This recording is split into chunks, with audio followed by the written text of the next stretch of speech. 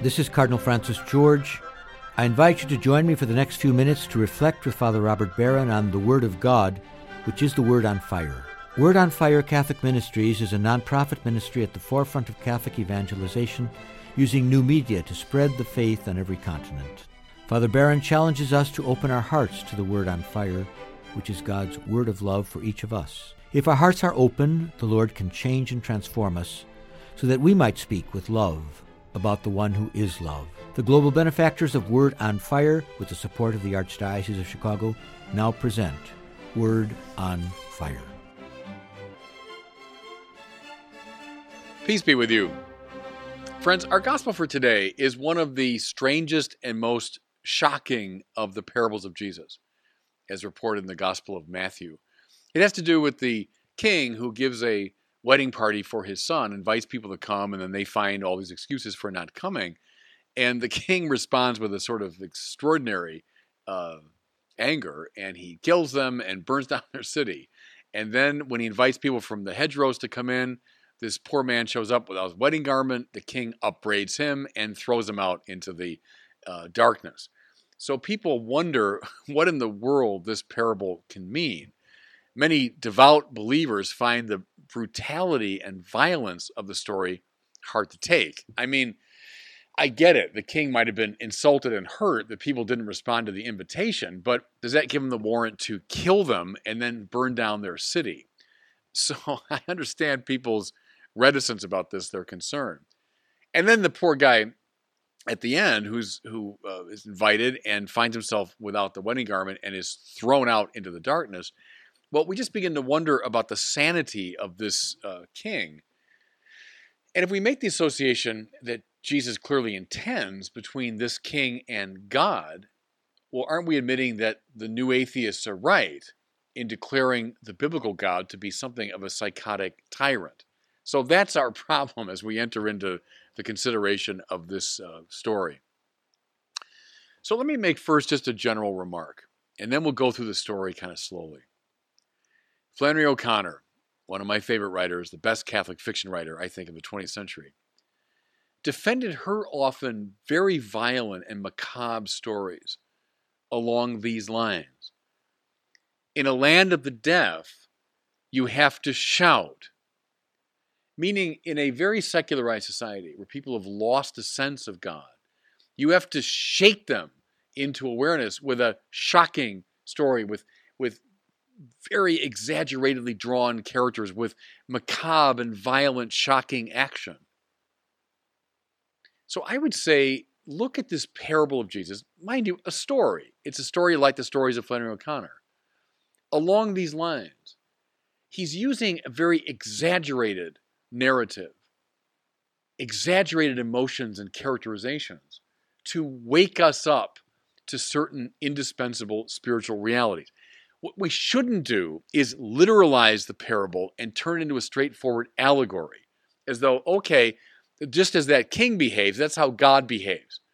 This crazy king that kills people and destroys their city because they don't respond to him, oh, that's how God reacts.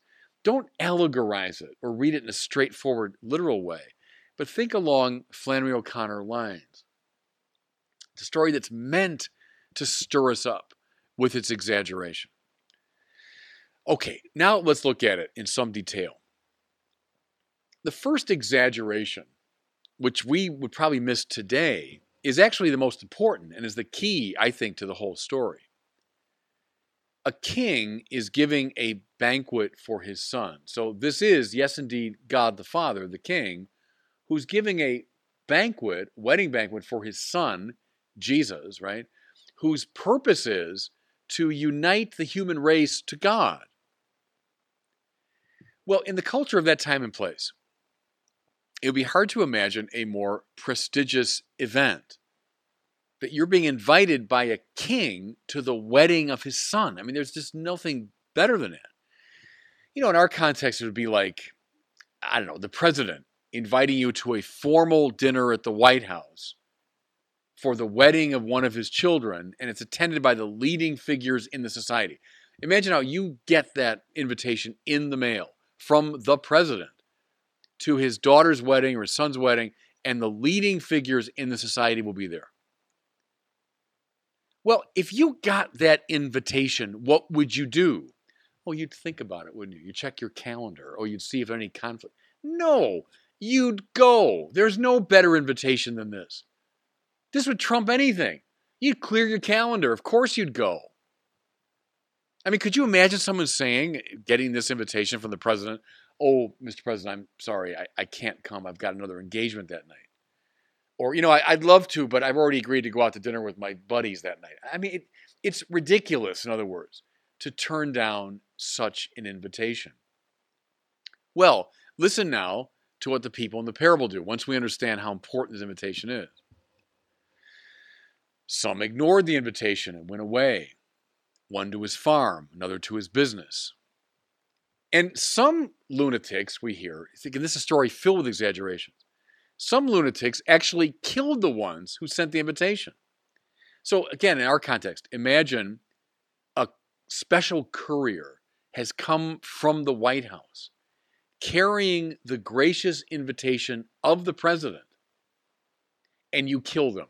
You see, the exaggerations are all over the place, not just on the side of the king, but everyone in the story is acting in a strange way. The connection, as I said, is clear. The king here is the Lord of hosts, who has spread out for his people to share a great banquet. More to it, a wedding banquet.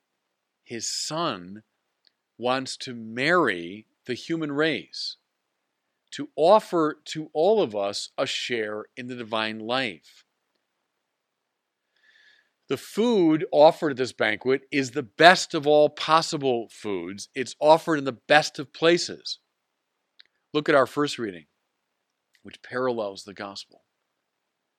On this mountain, the Lord of hosts will provide for all peoples a feast of rich food and choice wines, juicy, rich food and pure, choice wines.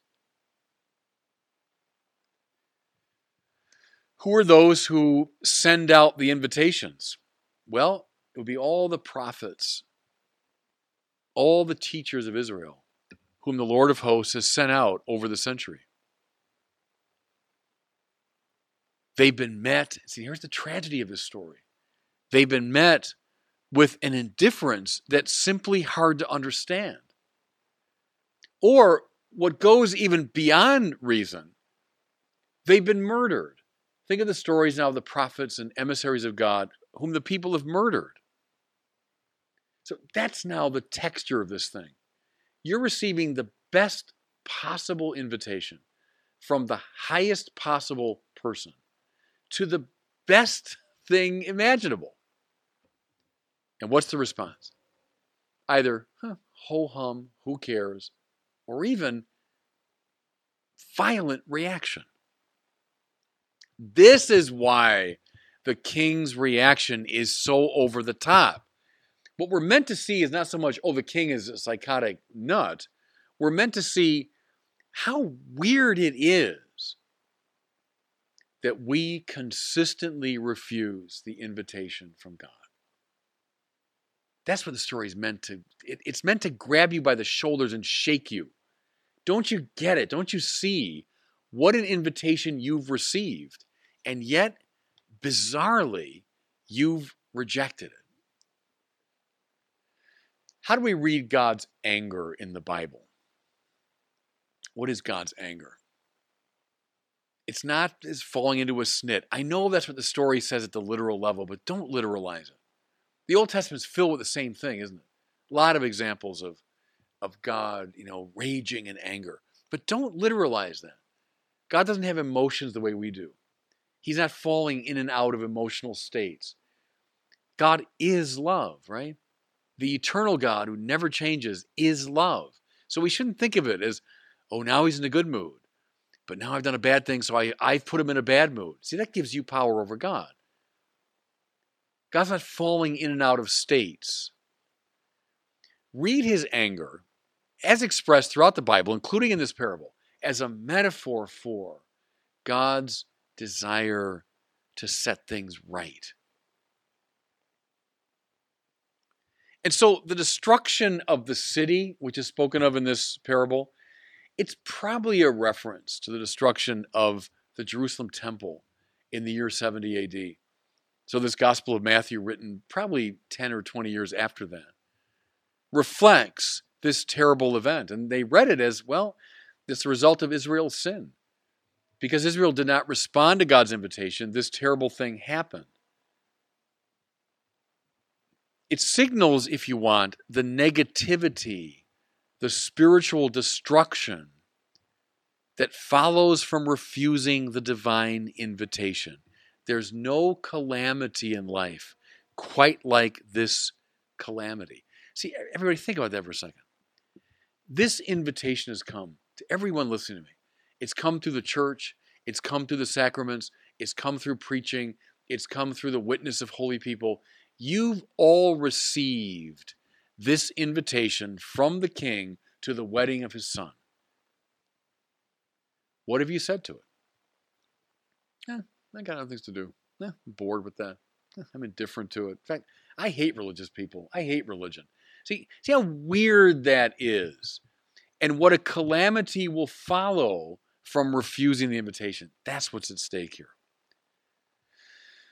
So, go back to the story. After the refusal comes the general invitation now to everybody. So the king says to his servants, go out into the main roads, invite to the feast whomever you find, the bad and the good alike. See, what's this but the relentless offer of grace, given not because we're good, but to the good and bad alike. Grace is grace, freely given. God invites, invites, invites. Do we refuse? Sometimes. What does he do? He responds by inviting more, inviting, inviting, inviting.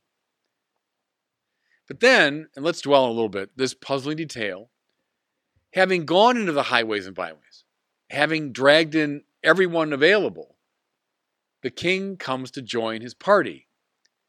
And he finds a man without the proper wedding garment. And he upbraids him, eventually tossing him out of the festivities. Well, what's going on here? Is the king fallen into another one of his snits? Has his dysfunctional side reasserted itself?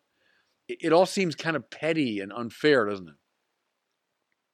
Well, how do we decipher it? Grace and the initial acceptance of grace is essential, and it comes first. Right? Gratia prima. But it's not enough. We've all been invited into God's household. But then we must live in accord with the rules of that house. We must dress ourselves appropriately so as to live and act in that house. Does that make sense? What does the wedding garment stand for, therefore? It stands for a developed moral and spiritual life. It stands for the renewal of the entire self. See, without that renewal, one is finally no better than those who had refused the invitation in the first place. This is making sense now. The anger of the king is a way of signaling the vital importance, first of responding to the invitation, and then of clothing oneself appropriately to live in the divine house. Is he over the top? Yeah, in the story he is, because Jesus wants to shake us all by the shoulders to wake us up to these essential spiritual dynamics. And God bless you. I hope you were moved today by the Word on Fire. I pray that together we might become a people on fire with love for God and neighbor, here in Chicago and wherever these words are heard. Until we join Father Barron again next week, I'm Cardinal Francis George, and I pray that God will bless you and those you love. Friends, I'm happy to announce that my new DVD study program, Priest, Prophet, King, is now available. This deeply biblical presentation will help you better understand Jesus and realize your own priestly, prophetic, and kingly mission. Learn more and pick up your copy at priestprophetking.com.